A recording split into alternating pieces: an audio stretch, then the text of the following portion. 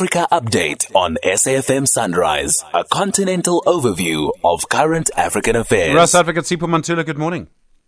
Steve, refreshing morning and Jambo Africa to our listeners. The DRC President Felix Tshisekedi, he wants the United Nations a peacekeeping mission to get out. They've been there for 25 years. He says they haven't brought peace. Is it really going to improve the situation if they leave? Stephen, remember, even if you say 25 years, some of us who have been to the DRC and we have read the story of Congo, it's actually 1960, Stephen. It has been for more than 63 years that you have the UN peacekeeping mission in Congo. So being at the UN, he was saying that it is time for Congo to take full control of its destiny and become the main actor in its own stability. Remember, Stephen, also the SADC peacekeeping missions has to be there. The AU has to be there. And we are talking of 15,000 peacekeepers who have been in the Congo. And they failed actually to deal with the armed conflicts in the Eastern Congo and also in the capital city. And at the same time, they are lamenting also about the money that has been spent. We are talking of the annual budget of the UN, Stephen, since 1999 in the DRC, costing almost 1 billion in dealing with the conflict of the DRC. Hence, I say, Stephen, the Blue Helmets have been there for too long. There have been many Security Council resolution on to say when are the Blue Helmets leaving the DRC. As early as 2023, there was that talk that they will leave by end of this year, but Tshisekedi went to the UN General Assembly and also pledged their case that they want the MONUSCO to leave the DRC. And then the deposed president of Niger, Mohamed Bazoum, he's gone to ECOWAS. He has petitioned actually the Court of Justice of Economic Community of West Africa on the 18th of this month, Stephen, alleging his arbitrary arrest, the violation of the freedom of movement of his family.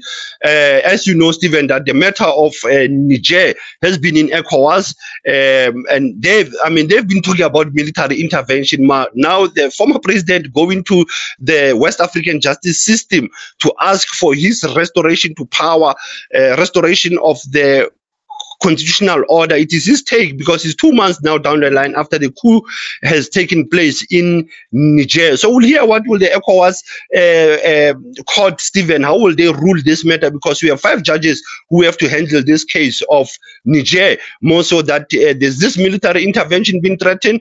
There's this EU support that is supporting the release of Bazoum and his family. Now we'll follow up on this court process after he has filed this petition before the courts in Abuja.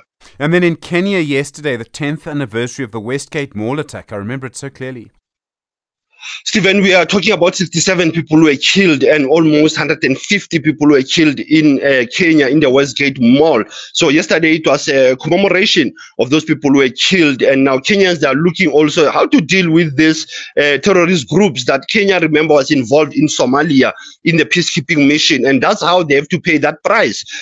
Now, yesterday it was just memory and sadness, Stephen, as you know, that Westgate Mall, it was very tragic where people lost their lives because of Kenya's military intervention in the southern Somalia in 2011. And then in Malawi, the Malawian President Lazarus Chakwera, he's telling Western governments to stop colonizing African economic assets.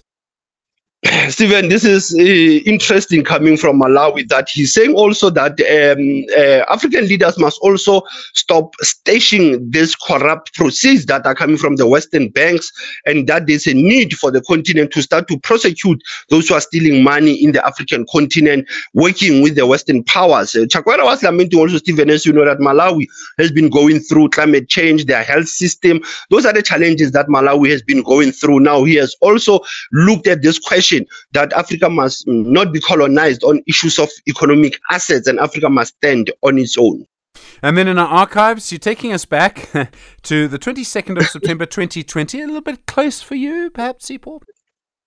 Yeah, 3 years later, Stephen, you'll recall that at the Unisa, there was a establishment formation, the launch of the Thabo Mbeki Afrikan School of Public and International Affairs. And what is interesting, the former President Thabo Mbeki and the Chancellor of Unisa said that the purpose of education, Stephen, was to learn to question everything. And the aim is to teach and to produce men and women who are both critical and creative. The students should be thinkers and doers rather than being accumulators of facts, and receivers of knowledge, Stephen. Very important if one looks at the role of education during this month of heritage. Asante Sana SG is still leading the conversation going into the Heritage Weekend and SAFM celebrating our diversity and our culture. Rasta Advocate Sipho Mantula, thank you very much indeed. 19 minutes now to 7.